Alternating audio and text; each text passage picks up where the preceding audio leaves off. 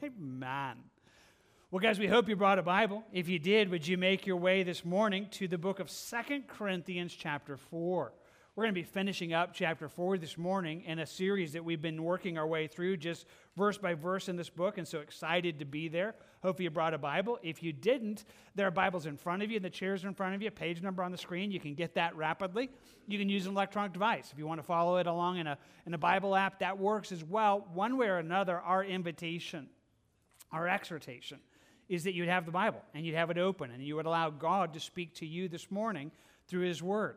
That's true for everybody here in the sanctuary, but let me also just include you if you're online or in our overflow. We want to make sure that you also are just included in that invitation, that you would step into this space and that hopefully you'd have a Bible, opening it up, and that God would speak to you this morning through His Word. That's our need. That's what our longing is this morning, and so let's ask Him for that. I'm going to lead you in prayer once more, but it is a space that I'm inviting you very quietly to ask God that He would speak to you, that He would make His Word known to you, that it would be personal, that there would be a space where what He is wanting to say to you, you will hear this morning. So let's ask Him for that. Would you join me right now in prayer? Father, right now I am asking that you would take your Word that you have given to us that is alive, that is powerful, and you would give us understanding. You would give us openness to both comprehend it, but heed it. I think of just that instruction that Eli gave a young Samuel, that there in your presence to you is that God who is a speaking God would say, "Speak, Lord. Your servant is listening." God, I pray that you would give us such hearts that we could be right at this moment saying to you, God, your servant's listening. I want to hear you. I want to hear what you're saying. I want to know what that is, and I want it to work into me. God, I pray that for me, but I pray it for each of us. Would you grant favor, help, strength, that by your Spirit you'd open up your word into our lives effectively, powerfully, transformatively? God, would you do that now by just the work of your Spirit in this moment, in this time? We look to you for that. And we pray for it together in Jesus' name. Amen. Amen. Never, never, never give up. Hey, those words immortalized by Winston Churchill facing the World War II have been said in thousands of ways, in thousands of spaces where it would look upon us and steal us and speak to us and invite us. Hey, don't do that. Don't give up. Hey, that's what we're going to be talking about a little bit this morning. In fact, the New Living Translation begins our section this morning that way. It would say, this is why we never give up. That's what we're wanting to speak about. This place where we'd say, hey, that's what we're not supposed to be doing. The New King James, which is the translation that we use here most of the time, says that therefore we do not lose heart, which is what it's speaking about. Therefore we do not lose heart. We say that this morning as we want to step into that and kind of put that into this space that we're not to do that. It's worth noting that what we're about to talk about is connected to what went on before it. Now that should be clear. It's clear even as the verse begins, right? Therefore. In other words, something we've been talking about is going to move into this moment, and that's important for us to understand. In fact, some of you were here when we began chapter 4. When we began chapter 4, we talked about it, right? Because you can look back there. That's what it says. Go back to the beginning of chapter 4. Gives it to us in verse 1. Therefore, since we have this ministry as we have received mercy, we do not lose heart. Yeah, it kind of gave us that same phrase. We do not lose heart. That's how this chapter begins. That's how this chapter ends. And so certainly it is much of what we've spoken about. Much that would speak into us, into this place, and yet it's bigger than that. It's worth noting that both of the exhortations began with the same word, right? It begins there in verse 1, therefore, begins in verse 16, where we are, therefore, and that's a connective word that always says what we're about to say is connected to what we've been talking about. And so there's a context to this that if we miss it, We might miss a little bit of what's being told to us, so let me do my best to just remind you. Some of you have been with us, and this will be a good reminder. Some of you haven't, and it'll just help you get a picture. Maybe you'll want to go back and read all of it, or go back and maybe hear some of the messages that we've talked about in the midst of it. But we think about things that we've been talking about. Really, this section began back in chapter 2, where Paul began to unpack for us the triumph of Christ, that Jesus has triumphed. That is, he is conquered and won. He's the victor. He's the one that went to the cross, paid the price for our sins, and said, it is finished, it is done. He rose from the grave, conquering sin, conquering the grave, and he has won. He's triumphed over that so that our lives now find itself in this place where in his triumph, we get to both march and be victorious. And he tells us we are like this aroma of Christ, that everything we are in Christ is this place that everywhere we go, we're just kind of casting off this fragrance, this aroma that's saying, Jesus is amazing. Like, this is what Jesus has done. He won, and our lives now bear the fruit of that. As he called us to see that, understand that, he asked it at the end of chapter 2 by saying, who's enough for this? Who's sufficient? And the answer was, we're not. Like, when we think about wanting to shine Christ and represent him in this world, we're insufficient. But sufficient in Christ, enable in our own abilities, walking in places that we're not enough, but Christ makes us enough, that sufficiency is found in him. And he calls us to see what he's doing in this, calls us to see the wonder of what that is, and even how he's doing a work inside of us, that we are even day by day being transformed as we gaze upon Christ. There's this beautiful work that is happening inside the life of the Christian. And to that, he then began this chapter by saying, because that's true, because this glorious gospel, because the triumph of Christ, because he's that one who is working, we get to serve him not because we deserve it. You know, we have ministry in the same way we receive mercy, like undeserved favor, that we have this because of Christ. And so he began that chapter telling us that, and then invited us to see the glorious gospel of Christ. That he says, you know, we are those who have the light of the glory of the gospel of Christ that is shined upon us, shining in us, that we are those who are recipients of it, and we are those who get to reflect just the glorious gospel of Jesus Christ, that we get to go, it's all about because of Jesus. It's all because he's triumphed, and we get to shine that. Now, he's told us we get to do that, and yet we do it in weakness. And so he circles back to that idea of our insufficiency and talks about how we have this incredible treasure that is Christ, but in jars of clay, in these earthen vessels, speaking of our physical bodies, speaking of the life that we live here. And he's been honest with us. Hey, that's not an easy thing. That's, you know, our physical life is one that is still marred by pain, sorrow, and suffering. And that's intentional. It's a part of the gospel being poured out into this world. And so we talked about it last week, that we have that same spirit of faith that gets to kind of look on all of that and says, but this is amazing. Now, that all loads into this moment, whereas he ends the chapter saying, it's because of this. Because of all of this, we don't lose heart. Because of all that we've been talking about, it's because that is true that we have this. Again, I know that's not enough. I know that in many ways there's such weight and wonder in that, but I hope it's enough to help you see much has been flowing into this. There's much incredible, the light of the gospel, of the glory of Christ flying into this, shining on this, meeting us in this space, and then giving us this thought of application, this thought of how it would meet us, where it would tell us it's because of that we can be in a space that we don't lose heart.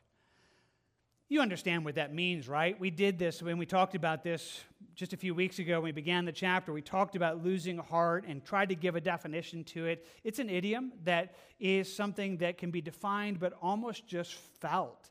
Almost just this place of having your heart drop out of your chest, of having a space of being emptied. If we had to give a definition to it, we'd say it's something like this.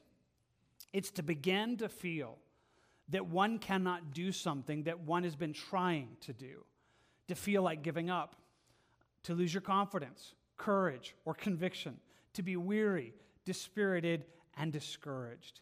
Yeah, that's a definition. It's a good one, but in one sense, I can look upon this here and say, probably nobody in this room would look upon this and go, I have no idea what that's like. Interesting. Never thought about it. No, probably all of us have felt that way. It's that kind of space where something's happening in life and you just look at it and you say, I don't want to play. I feel like I'm done. I don't know if I can keep doing this. I don't know if I can go on another day. I don't know. I mean, I don't feel like playing. I should take my toys and go home. I mean, how do I go on? How? How can I move forward? How can I do that? That reality of losing heart, all of us have probably experienced a little bit, some of us a lot, and yet he's going to tell us it doesn't have to happen. You don't have to get to that space where that fear that you're feeling that way, that wins into your life. It can be in a space where you and I can say, hey, here's how we fight that. Here's how that doesn't take place in our lives. Here's how we do not lose heart. So let's notice what it says. You got your Bibles there. Let's read what we're going to talk about this morning, and then we'll work through it together. Verse 16, chapter 4 of 2 Corinthians. Therefore, we do not lose heart, even though our outward man is perishing, yet the inward man is being renewed day by day. For our light affliction, which is but for a moment, is working for us a far more exceeding and eternal weight of glory, while we do not look at the things which are seen, but at the things which are not seen. For the things which are seen are temporary, but the things which are not seen are eternal. Gives us three things, three phrasings that help us kind of walk around these realities. And as he begins to unpack it for us, he highlights one of the things that really does create so much of the problem. He says, here's the thing, our outward man is perishing. Again, that's how he said it there in verse 16. Therefore, we do not lose heart, even though our outward man is perishing. I love God's word. I love how honest it is. And in some ways, there's almost this place that we could look upon this and say, well, that almost doesn't need any words to say. Like, we understand what that is. Like, we look upon that, and probably everyone in this room could say, I feel that a little bit, or I understand that. That we could understand, hey, this space that we look at life and getting older and what it's like. And he gets one of those places that I could probably spend like 20 minutes just kind of throwing out those fun phrases, things like, getting old isn't for wimps, but you got to get old anyway, kind of deal, and, other things that are a part of it. But there is a reality that he just wants us to see it. In fact, we could just say it, and maybe it's helpful for me to say it as clear as I can. Everyone in here this morning, every last one of us, you are going to die. That's universal. I just want that to land for a second because there's nothing else that is so universal in this moment, but every one of us is going to die. Now, let me just push back for a second because I know somebody's like, but Jim, I'm holding out for the rapture. Me too. Like, I'm all in. Like, let's do it. But can I just be honest? It's kind of 6 1, half dozen to the other, because the rapture, we're gone in a moment. You're dead to this life in that moment. It's over in a moment. And if that happens through the rapture, or if it happens in a heart attack or a car accident, or it happens through something a little bit longer, one way or another, your life down here is going to come to a conclusion. Your life in this world has an end date. You, every last one of you, are going to die for something that is so certain. It's a funny thing that at times it's such an uncomfortable subject. That in some ways we live in a world that kind of like hides that, pushes back from that. But the Bible calls us to it. In fact, Solomon would say in the book of Ecclesiastes that it's good to go to a funeral. He says, good to go to the place where people are mourning. He says, because that's the end of all men. Like, everybody's going to face that. And the living should take it to heart. That there ought to be a sense that we are aware of that. There ought to be a sense that you're aware of that. Some have said that you're not really living well until you're ready to die. That there is that sense of saying, okay, I get it. That's going to happen for me. I see it. I'm living in light of that because that's going to happen. Absolutely true. Absolutely true for everybody here. And there's a need to be ready for that. There's a need to be ready for that, which is Obviously, Christ. We'll come back and talk about that more in a moment, but let's press this a little bit more because this isn't put to us just in a futuristic kind of idea. Though it's true that every one of us is going to die, that's not what it says in the text, right? If you're paying attention, it says, as we think about our outward man, it says, it is perishing. It's the idea that we are presently, like right now today, you're dying. Like right now today, that's taking place. In fact, I like the way different translations did it. So the New King James, which is what I'm using, says that outward man is perishing. That's really, really good. The New Living Translation, just make sure we get it. It's our bodies. Our bodies are dying. I mean, that's what's happening for us. But there's more. It's one of these words that almost just wants us to kind of see the process, to feel the process. So the ESV would say, our outer self is wasting away. This gets a little bit more kind of picturesque, or the NASB says the outer man is decaying. The Amplified just kind of does all of those together and says our outer man is progressively decaying and wasting away. I mean, that's just a little bit more graphic, and it's a little bit more like you're supposed to feel. It's like, hey, this is something that's happening today. I mean, like right now, you're dying. Right now, there's things that work inside of you. You're one day closer to that. It's really there in your life. In fact, it's happening. Maybe it would help to think about it this way. Silly illustration, but if it works, I think you think about like one of those sand, kind of hourglass kind of things where the sand is dropping through, and imagining that being your life. And yet part of the problem, it's the top part is blocked, so you can't see it. You can't see how much sand is left. All you can see is it's just falling. All you can see is just as every moment goes by, it's being spent. And there's only so much up here, and you're dying. I mean, today you just got closer. We just got a few seconds closer to that moment and that reality that's there. And he says, hey, that's what's happening. We are in that space that is that, and that is true for every one of us. Now, before we just go a little further with that, I probably ought to just quickly pause and just say, though that's 100% there, this isn't kind of one of those things that's meant to be depressing, that is just like, okay, well, that's horrible. In fact, Warren Wiersbe, in his commentary on it, says, Paul was not suggesting that the body is unimportant or that we should ignore its warnings or needs. Since our bodies are temples of God, we must care for them, but we cannot control the natural deterioration of human nature. Let me say that differently. It's not bad to try to take care of your body. I mean, Paul would tell us in 1 Timothy that, bodily exercise has a little profit. I mean, it's a little bit helpful. It's not bad to exercise. It's not bad to eat well, but you can't change it. You can't change it. No matter how well you eat, how well you exercise, you're going to die. In fact, just in the way that God has worked our world, exercising and eating well doesn't even guarantee you a long life. Like, sometimes the most healthy people die young. I mean, and it just can be, there is that space in there. So there is no, like, okay, I'm if I do this, I can, withstand that. No, that's not what it's saying. I mean, there is a space of being faithful, and yes, I ought to do that, but it doesn't change the reality that that's happening. And maybe that's clear enough, but in one sense, I just want to say, hey, that reality is one of the things that can cause us to lose heart. One of the things that can make life so difficult. And one of the things that can make it into that space where you literally find yourself losing heart, feeling like giving up, feeling like I don't know if I can do this, is some of the physical things that happen in our lives, the physical things that God is letting us go through. And again, I know it's different around the room, but I just trying to be as clear as I can. I know some of you, this is a big deal. Some of you, it's incessant migraines that sometimes make it hard to make another moment of the day. Some of you are struggling with cancer. Some of you have things of fibromyalgia, or maybe just you have just chronic insomnia, or maybe you have something in the midst of that, and you're just looking at it and you understand, like you feel your body dying. You feel like, man, this is going the wrong direction. And sometimes when you see that, it's so disheartening.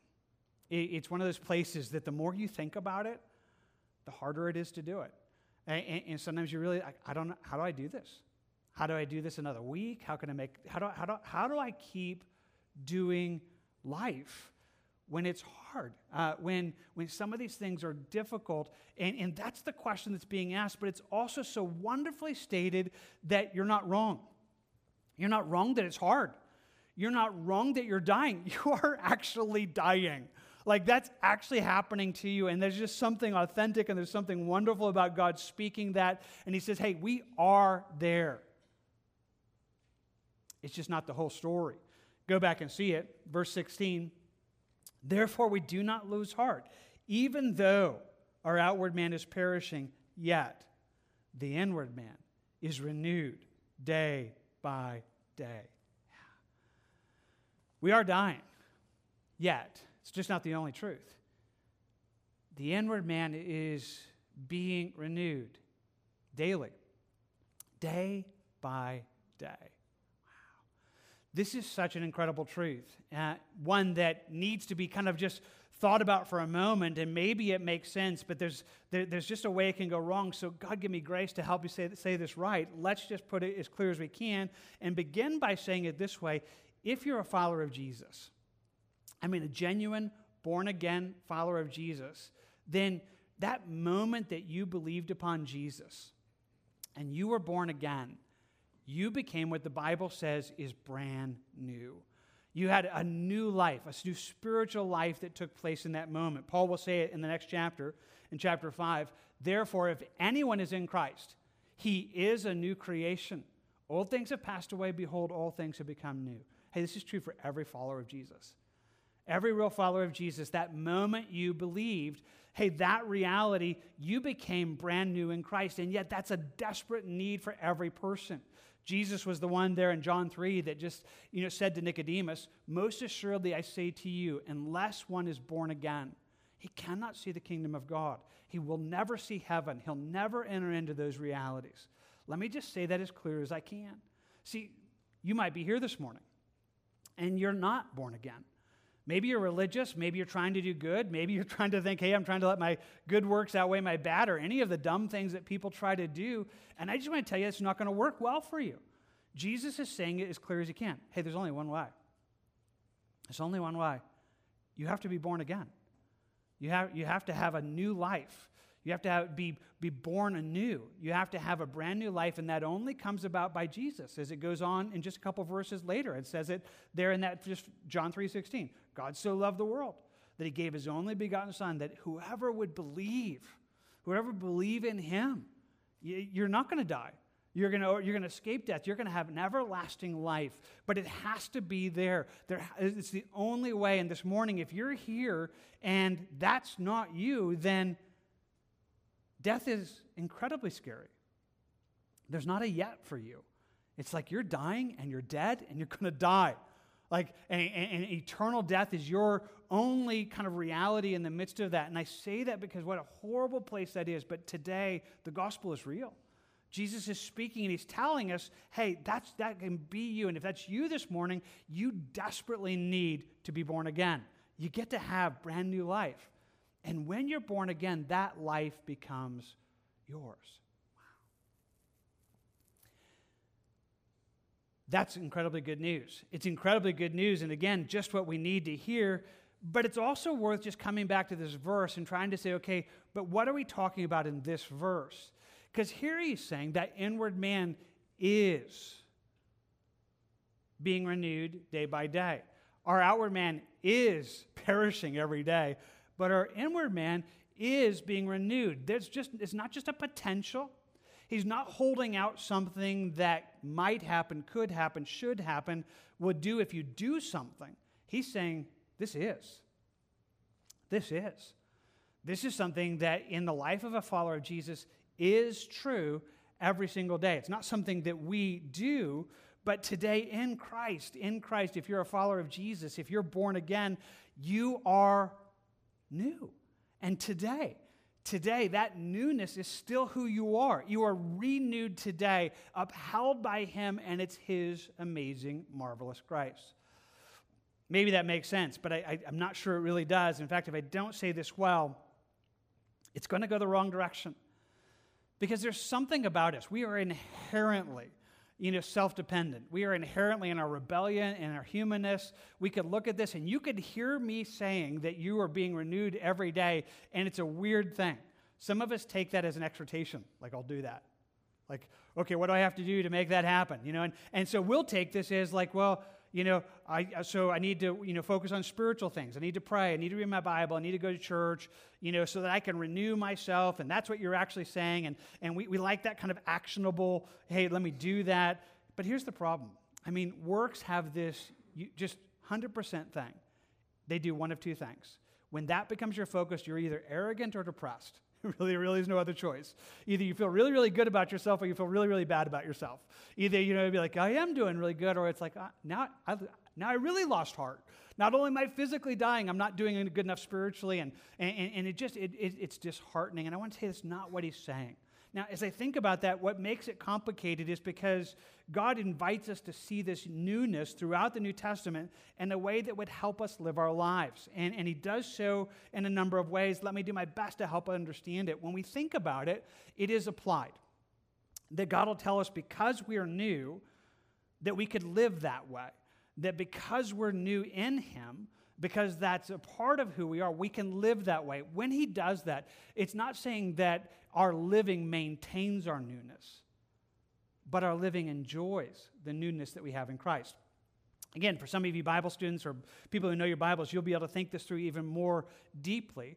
But in a number of the epistles given in the New Testament, he'll talk about this. So you'd have like the book of Romans, that for the first 11 chapters unpacks just the glorious salvation that's ours, that tells us, hey, there's not any of us who are good. We are all broken. Like every one of us, we are desperately in need of Christ. And the only way we could get saved, our only hope is Christ, that he is our everything, that he is the only way we can be saved, and that incredible faith that is now ours in living a life no longer based on our works, but by him. He unpacks that, and then in chapter 12, he begins to apply it. He says, okay, because this is true, give your life to God as a living sacrifice and be renewed.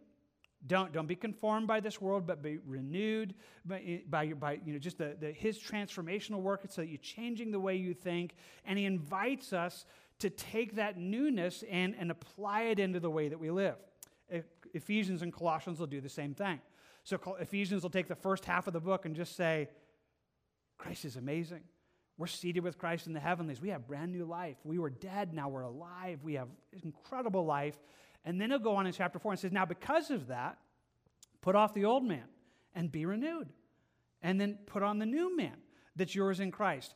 But here's again, if you're tracking just for a little bit, hey, in all those places, what he's telling you is be what you actually already are. Like, you're new.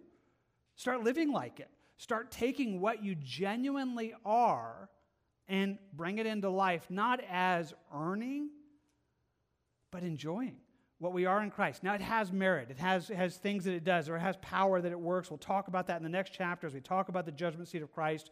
But here's what's important in this moment is we're looking at something that is, we are made new in him. Let's come around it one other direction. Again, God help it to land. If you're a follower of Jesus, that moment that you believed upon Jesus, that you were born again, you were made brand new. You were made brand new. Maybe that was this week. Maybe it was a year ago. And for you, it's really, really close. Maybe it was a decade ago or several decades ago. But here's what I want you to think through right now. So that moment you were made new. What about today? Are you less new today or more new today in Christ than you were? Answer, you're not. You're as new today in Christ as you were then. The idea of being renewed, that's like brand new again. I was like, I'm new. I'm still new. I'm still in this life of newness in Christ that is mine, that Romans 6 would say we get to walk in the newness of life. And if you get to live for a decade as a follower of Jesus or 5 decades, you don't become like better new. It's like, well, I was new when I got saved and now I'm more new. You don't get more new. You're new. You're new then, you're new now. And there's something about that grace that we're upheld in Christ that it's as if today it's brand new again. It's upheld. We think about that passage in Lamentations. God is great. Great is his faithfulness. His mercies are new every morning. And he is that. But in Christ it is this. And so he's inviting you to see something that, unlike your physical body, is not changing. You're dying. You are dying. Your physical body is going a direction that you cannot stop. But if you're alive in Christ, you're as alive today as you were, as you will ever be. That new life you have in Christ, it is you. It is the real you. It's the eternal you. And it cannot change. And yet it is breathed into us today that gives us life, that we get to look upon this and would say, hey, that's who we are. That we're gazing at something that is the wonder of Christ, the gloriousness of the gospel, that draws us to a place that we're not looking at something that we're doing, but that he's done. And it's who we are. See, again, if I do this badly, if you hear this verse, and I know how it works because my brain can go there as well, you'll still leave this and think, yep, I'm going to work harder at it. I'm going to work harder at being new. Like, how do you do that? Like, you can't. You're new in Christ, and that newness is yours. And so he's inviting us to see these two things side by side. He's telling us, hey, that yes, you can look at your physical body and you're dying, but if you're new in Christ, you're still new in Christ.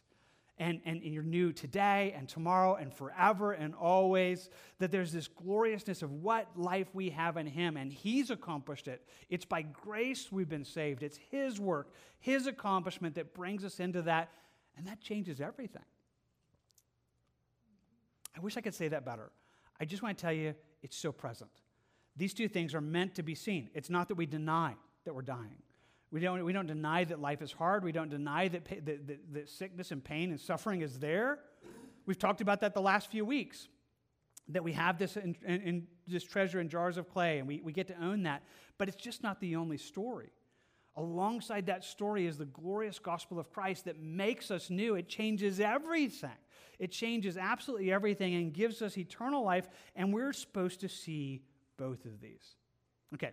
More on that in a moment. Let's go back and just notice it a little bit more. So he says that's who we are. We're being renewed day by day.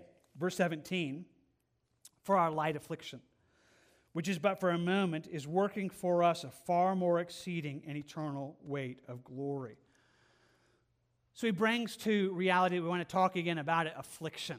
Affliction. It's one of those words that speaks about being pressed, pressure, stress. We could say everything that is hard.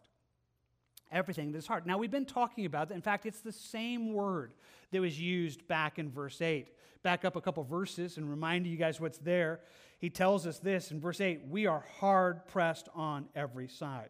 Quick pause. Hard-pressed, it's the same word. Greek thalipsis, it speaks of pressure. It speaks of that which presses into our life.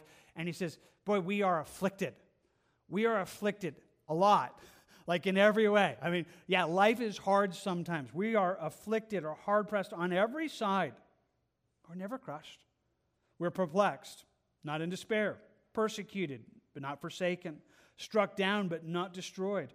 Always carrying about in the body the dying of the Lord Jesus, that the life of Jesus also may be manifested in our body. Yeah, that's a part of what we're getting to go through. Our life faces that. We have this affliction, and it's purposeful. Again, we talked about that, so again, I want to go back into it. That's how the gospel is being kind of just intentionally put forward and rightly put forward in our world, and yet again, we just look on it and say, okay, that's real. Like, we're not denying it. We're not in any space of saying, hey, affliction isn't real. We're not saying life isn't hard. It is hard. I mean, we are dying. It is painful at times. But he wants to let us see what affliction is from a very different perspective. He tells us, first of all, there in verse 17, our light affliction. Yeah, our affliction is light. This has the picture of a weight. It's as if you could look at a scale and you would place all the trouble and sorrow and hard things that you're going through, and you're going to put it on the scale. And Paul wants to say, when you put it on the scale, I want to make sure that you see it. It's really not that heavy. It's really light. Now, I say that, and I just want to just talk to you about it, because maybe you hear that and you're thinking, mine doesn't feel very light. Maybe Paul's life wasn't so hard. My life feels hard, and maybe you're kind of looking at this thinking, well, I don't know what he says is light, because maybe his life wasn't as difficult as what I'm going through. Maybe he had it easy. And again, I just say that kind of tongue-in-cheek. If you know the story, you're like, actually not so. because he'll actually tell us what his life was like. Just a few chapters from now, he'll tell us in chapter 11, as he's kind of reasoning with these false teachers. He says, are they ministers of Christ? I speak as a fool. I am more. In labors more abundant. In stripes. Like I get whipped, he says. Above measure. I can't even remember how many times I've been beaten with whips, he says. In prisons, more frequently. In deaths, like all the time. Like I'm often, about to die, kind of deal. He says, from the Jews, 5 times I received 40 stripes minus 1. Like they whipped me and, gave me one less. But man, I was beaten. 3 times I was beaten with rods. Once I was stoned. 3 times I was shipwrecked. A night and a day, I was left out there just floating in the ocean. I was just in the deep, just kind of surviving out in the midst of life. He says, in journeys, often. In perils of waters. In perils of robbers. In perils of my own countrymen, in perils of the Gentiles, in perils in the city, in perils in the wilderness, in perils in the sea, in perils among false brethren, in weariness and toil, in sleeplessness, often, in hunger and thirst, in fastings, often, in cold and nakedness, besides the other things, what comes upon me daily, my deep concern for all the churches. I just want to kind of have you own that with me for a second, That's a list. I mean, if we were to kind of put like what you're going through or I'm going through next to Paul, it's like, okay, now I'm embarrassed. I was going to complain a moment ago that my life is hard, and then Paul tells me what it's like, okay, comparatively, it's easy. I mean, maybe you feel differently. Maybe you're like, no, mine's still pretty hard, Jim. And I don't want to make light of that. But I know for most of us, we're like, okay, yeah. No. I mean, if that's what Paul was saying his afflictions were, and yet he's going to call them light, mine are so much lighter than his. But from Paul's perspective, it was light in comparison to what he has in Christ. In fact, he would say it to us this way in Romans 8. He says, for I consider that the sufferings of this present time are not worthy to be compared with the glory which shall be revealed in us. He says, here's what I do. I'm going to put it on the scale, and on one side of the scale, I'm going to put my sufferings. And on the other side of the scale, I'm going to put what the glory is that's going to be revealed in us. I'm going to put what I get in heaven. I'm going to put what God's giving to me. And he says, you know what? Boom. I'm like, that is so much weightier than this. That changes everything. When I look and I see, what this is next to that, I can look, he says, and say, hey, these things, they're not that big. They're not that big. Comparison to what Christ has done for us. They're light, and they're momentary. Yeah, we notice what he says there. He says, for our light affliction, which is but for a moment. Most of our troubles, most of your troubles, will not last your whole life. God in his mercy and his grace, most of the things that are hard for us, they have seasons. And sometimes those seasons are short, sometimes they're a little bit longer. But for most of us, boy, they don't even take up our whole life. But even if they did, even if they take up your whole life, you lay that next to eternity, and you see what life is here, and you're like, this is just a moment. Whatever we go through here, it's so temporary. It's so small. Our life is a vapor, the Bible tells us, that we're to see its shortness. And this thing here that is where we will face difficulty, and it's the only place we will. Heaven's coming, and there's no more pain, there's no more sorrow, there's no more suffering. So the only place that affliction is found is in this small little space. And Paul says, when you can see it, it's just not very long. Hey, that's really, really helpful. That's really, really helpful. And again, I'm just wanting to speak it as clear as I can, because if you could just believe that, you will be helped. Because here's how it works. Sometimes when we're going through a hard thing, that's the thing that's overwhelming. It's never going to get better. Is it always going to be this way? Is this my whole existence? Is this everything? Am I going to face this every day for the rest of my life? Those are the questions sometimes that make us lose heart. Where at that moment, it just feels bigger. But if you could look at it and say, you know what? Even if it does, it is so short of a time compared to what I have in eternity. And this is momentary. This is but a moment of space and time. And if I can make sure that I don't let that occupy a bigger space in my future perspective, it would change the way I see my life. But it's more. So it's light, it's momentary, and then he tells us, for our light affliction, which is but for a moment, is working for us a far more exceeding and eternal weight of glory. Yeah, everything we are going through is working. I mean, it's a part of the story that God is working inside of us, and nothing that we're going through doesn't flow into that. We talked about this last week. It's again one of those famous verses, Romans 8:28. We know that all things work together for good to those who love God, to those who are called according to his purpose. So only true for believers. If you're not a follower of Jesus, this isn't true for you, and we plead with you to come to Christ. But if you are a follower of Jesus, it is true for you. How much? Everything. Everything's working together for good. Now, again, I just want to pause and just speak to the other side of this for a moment. That's not encouraging us to say, hey, it doesn't really matter. Do whatever you want because it all is going to turn out good in the end. That's not the heart that he has. Again, he's going to tell us in the next chapter, even though eternity is ours, we're still going to face the judgment seat of Christ, and there's still a place of saying, hey, I want to live my life well. I want to do things for Christ because I know I'm going to stand before him. But if I'm his, there's not any space that he's not working, that he's not working through what we're doing that's going to work good. If we don't see it in this life, we're going to see it in eternity. And just to recognize that it's flowing in that direction, just to look at whatever it is you're going through and say, I don't know what God's doing with this. I just know that it has, God's doing something. He's going to work good through this in some good way so that whatever hard thing it is, it's not pointless.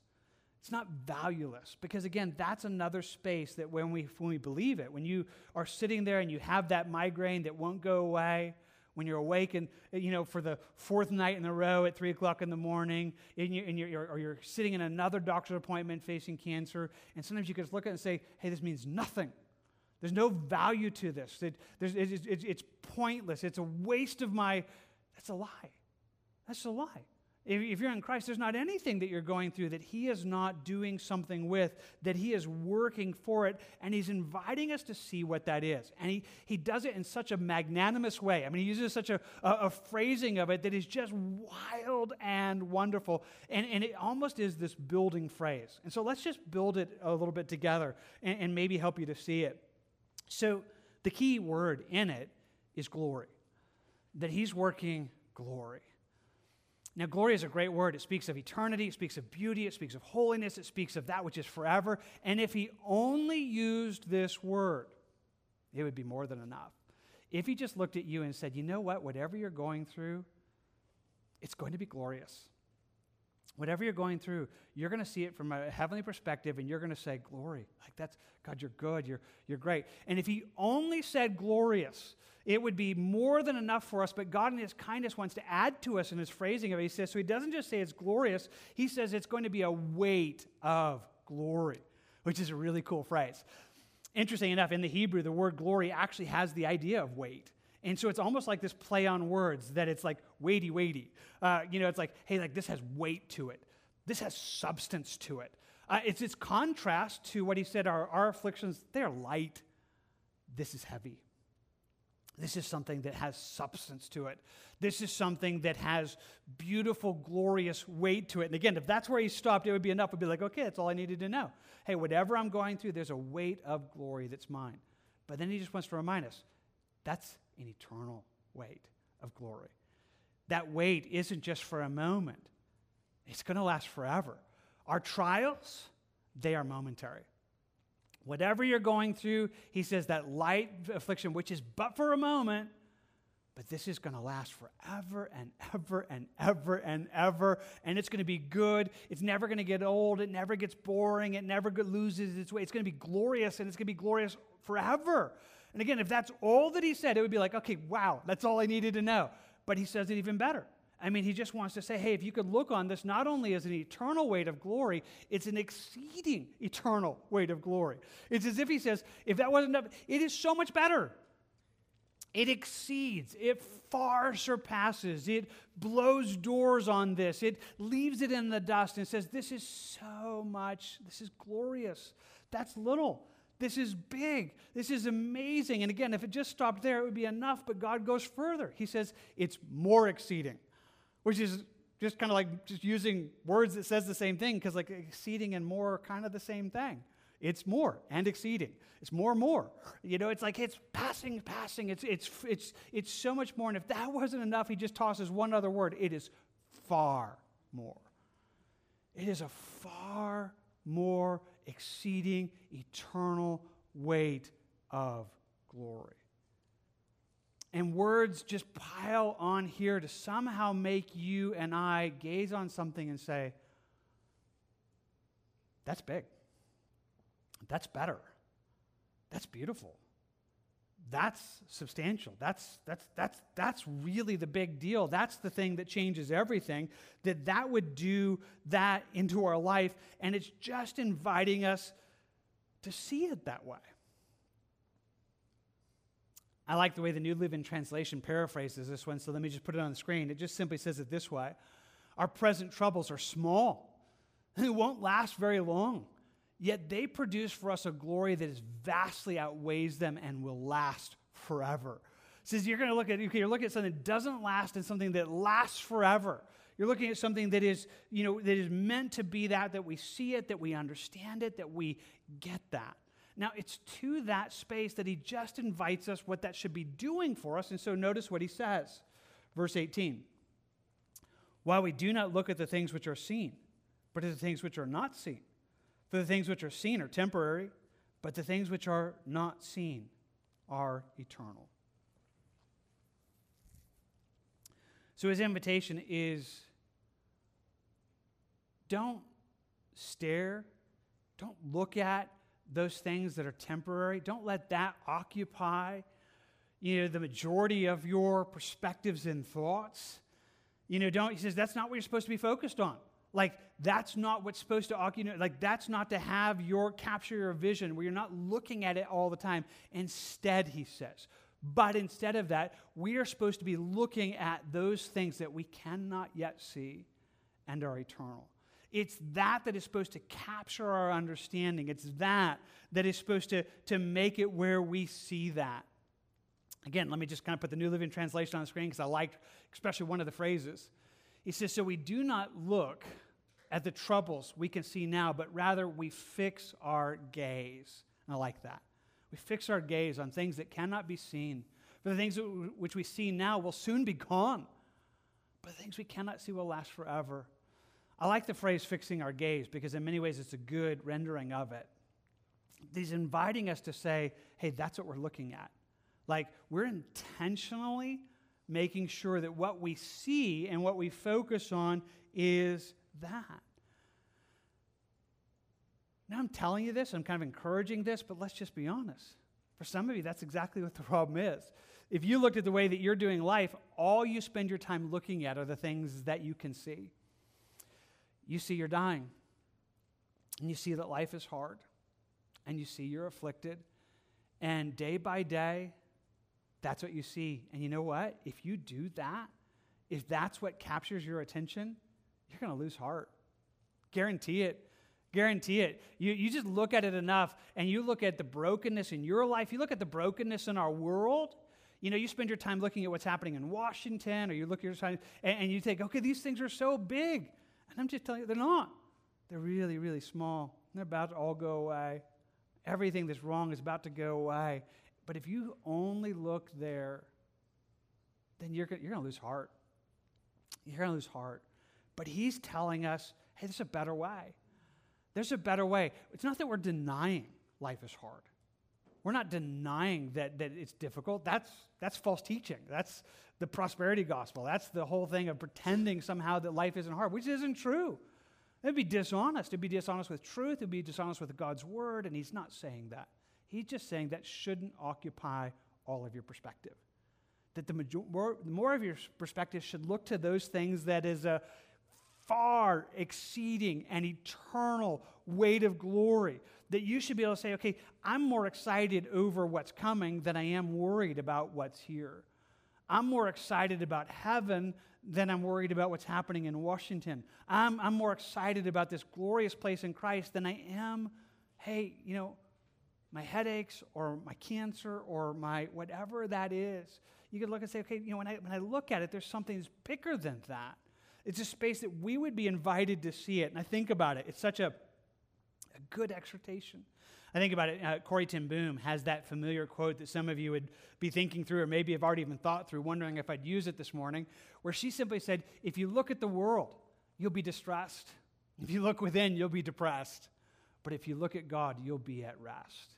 Wow. I just want that to land for a moment. Hey, if you look at the world, like you're going to spend your time looking at Washington or what's happening in Ukraine or some of the hard and horrible things that are in our world, some of the brokenness, and you spend your time, it is depressing. You'll be stressed. You'll be stressed about our world. You'll be stressed about what's happening. If you're just going to look at your own heart and you're going to look at your body and what your life looks like and your physical problems and your days, you'll just be depressed. You'll be depressed. But if you're taking time to look at Christ and say, you know what? Hey, those things are true. But Jesus died for me. I am new. I am brand new in Christ. I'm new today. I have life in him. And this isn't the end of the story for me. I got an eternity, an eternal and exceeding weight of glory. If that's my perspective, it changes things. It doesn't deny what we're facing, but it changes the perspective so that we would look upon it and say, hey, that's exactly what he's inviting us to, a place that we see it that way.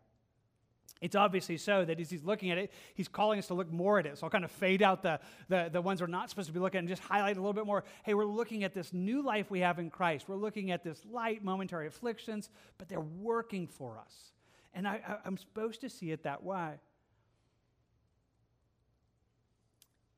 I wonder if God could put a percentage on it. A perspective, and if he could give you like one of those things, I don't know, some of you have, one of those phones that can give you screen time, right? It can kind of pop up and say, hey, here's how much time you spent on social media, or here's how much time you spent doing that. What if he could pop it up and say, here's how much time you looked at heaven, and here's how much time you looked at the world. Here's how much time you thought about things that are forever, and here's how much time you were thinking about now and hard. And I wonder how that would be.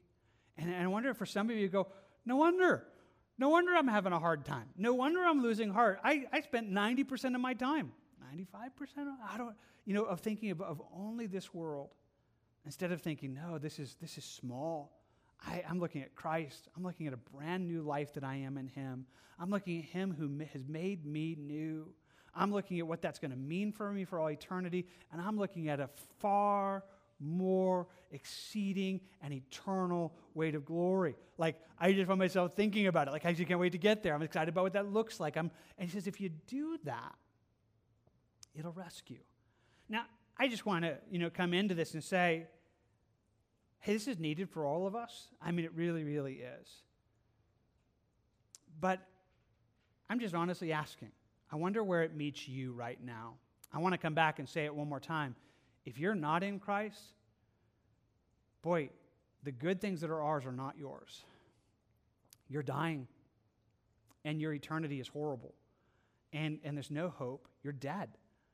And yet God would invite you to see who you are and come to Christ. Today, you can be made new. Today, you can have new life in Christ, not because of you, but because of Christ. If you'd look upon him and be saved, and we invite you to that. It's absolutely needed. Many of you here this morning, you are a follower of Jesus. And again, probably for all of this, I just kind of trying to be honest, I don't think there's any of us that go, man, that's an interesting verse, interesting study. Doesn't have anything to do with my life. I don't think there's anybody here that's kind of that way. It's like, no, we understand that a little bit. But I just wonder if I'm talking to somebody very specific. You're here, and to be quite honest, you are absolutely losing heart. You're here, and you're just barely hanging on. I don't know what's going on. I don't know if it's cancer. I don't know if it's someone who's died in the family. I don't know if it's chronic. I don't know if it's unknown in your life. But the thing is, right now, you're barely hanging on. Honestly, it's the question you're asking. You think it through sometimes. I don't know how I can do another day. How? I don't know how I can make it another day. I can't imagine making it another month. I can't imagine making it. And you're barely holding on. And I just want to tell you, boy, we love you. And we're not wanting to speak any condemnation into your life. We're not wanting to beat you up, but I'm just asking. If you're his this morning, could it be that you've just been spending all your time looking at the wrong thing? We're not denying it's hard. We're not saying your life is not difficult. We're admitting we live in broken bodies. They're dying, every one of us. And we're not to be ignorant of that. It just isn't the whole story. It isn't the whole story.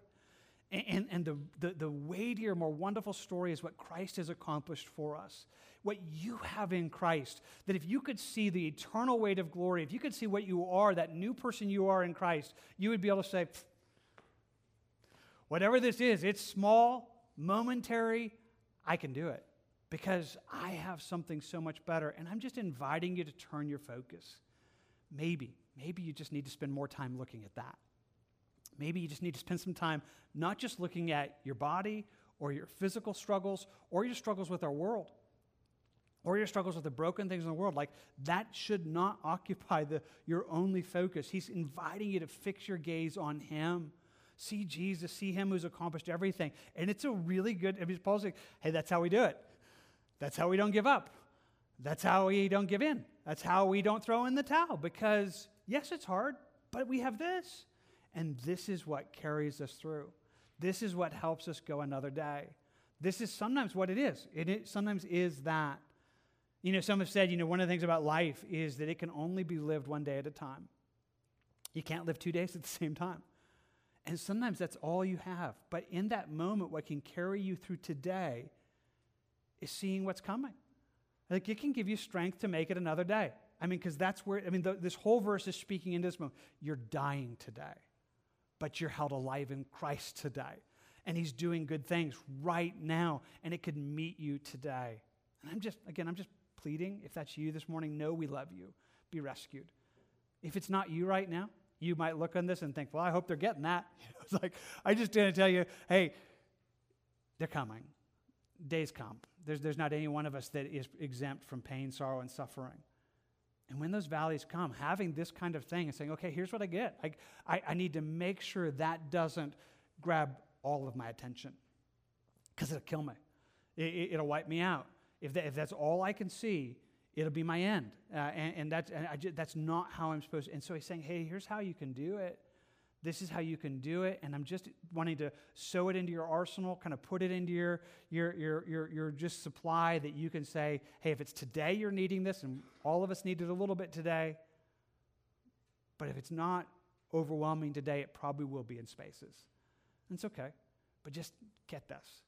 Be able to say, hey, this is who I am. I get to see what this is. So let's read it one more time, and then we'll close with that. So I just want you to hear the words one last time, just reading through these verses. He says, therefore, we do not lose heart, even though our outward man is perishing. Yet our inward man is being renewed day by day. For our light affliction, which is but for a moment, is working for us a far more exceeding and eternal weight of glory. Well, we do not look at the things which are seen, but at the things which are not seen. For the things which are seen are temporary, and the things which are not seen are eternal. Wow. Hey, you can close your Bibles, your notebooks, and let's just take a moment to pray. Wherever that's met you, maybe it just needs to be a space right now that you need to do exactly what this said. Hey, quit looking at the things that you can see. Take a moment and see what you can't see. Look at the eternal right now. Maybe just needing to do that in your own life. I just want to invite you to take a moment and do that right here and right now. Again, if you don't know Jesus, it's a great moment for you to just surrender to Christ, and we'd love to talk to you more about it in a moment. But no matter where this has found you, we just invite you into it. So you take a quiet moment and pray. I'll do the same, and then we'll close in worship in just a moment.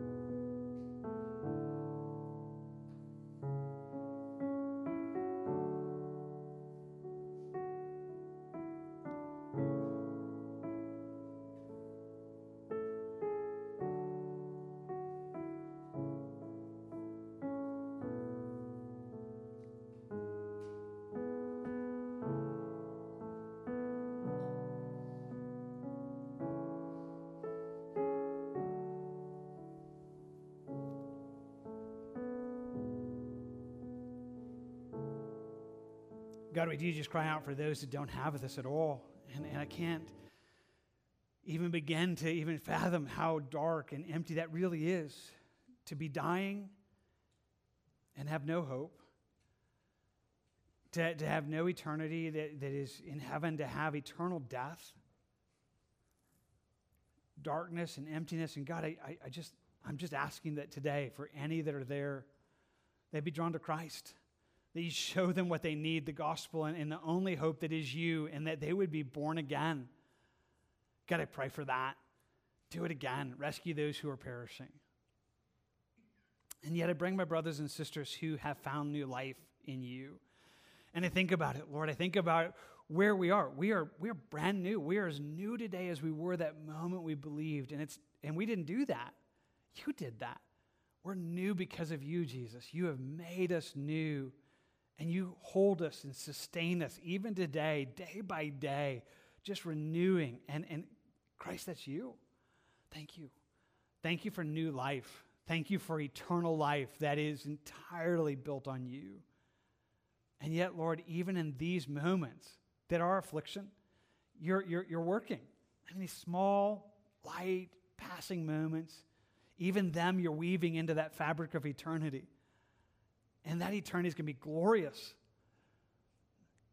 weighty, forever. Lord, I think about that far more exceeding and eternal weight of glory, and just want to say thank you. I want to see it for a moment. I just want to gaze and say, that's real. That's forever.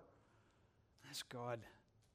Thank you for that. Thank you for even what that looks like. And Lord, just help us to see it more. May you strengthen every heart here. May you draw everyone who is yours to be those who do this a little bit better, a little bit more. That we'd spend more time thinking about eternity than we yet are, and the wonder and the glory of what's coming. Yet as we close this prayer, I do want to once more pray for the one who is absolutely devastated right now. They are losing heart. They're struggling to make it another day, and they honestly don't know how they're going to do it. God, would you speak life to them? Would you speak the reality that you see, that you're honest with the struggle that's there? We are dying. It is true. It's just not the whole story. God, would you open up eyes to see and to find hope to make it another day, to not lose heart, to not throw in the towel, to not give up, because we see what's coming is so much better. God, thank you for that hope. I pray that you'd help us to have that, know that, walk in it more. We ask for that together right now in Jesus' name. Amen. Amen. May God meet you in hope. May He strengthen it. May Christ be the one that strengthens your life in a present way. Hey, if you don't know Jesus, once more, we're here. Come up afterwards, talk to us. We'd love to share the gospel more and be a part of seeing that become a part of your life. But right now, we want to close in worship. So why don't you all stand? We're going to kind of enter into a final space of worship, just let God just to be that focus in that. And to that end, I just want to bless you in His name. The Lord bless you and keep you. The Lord make His face shine upon you and be gracious to you. The Lord lift up His countenance upon you and give you peace.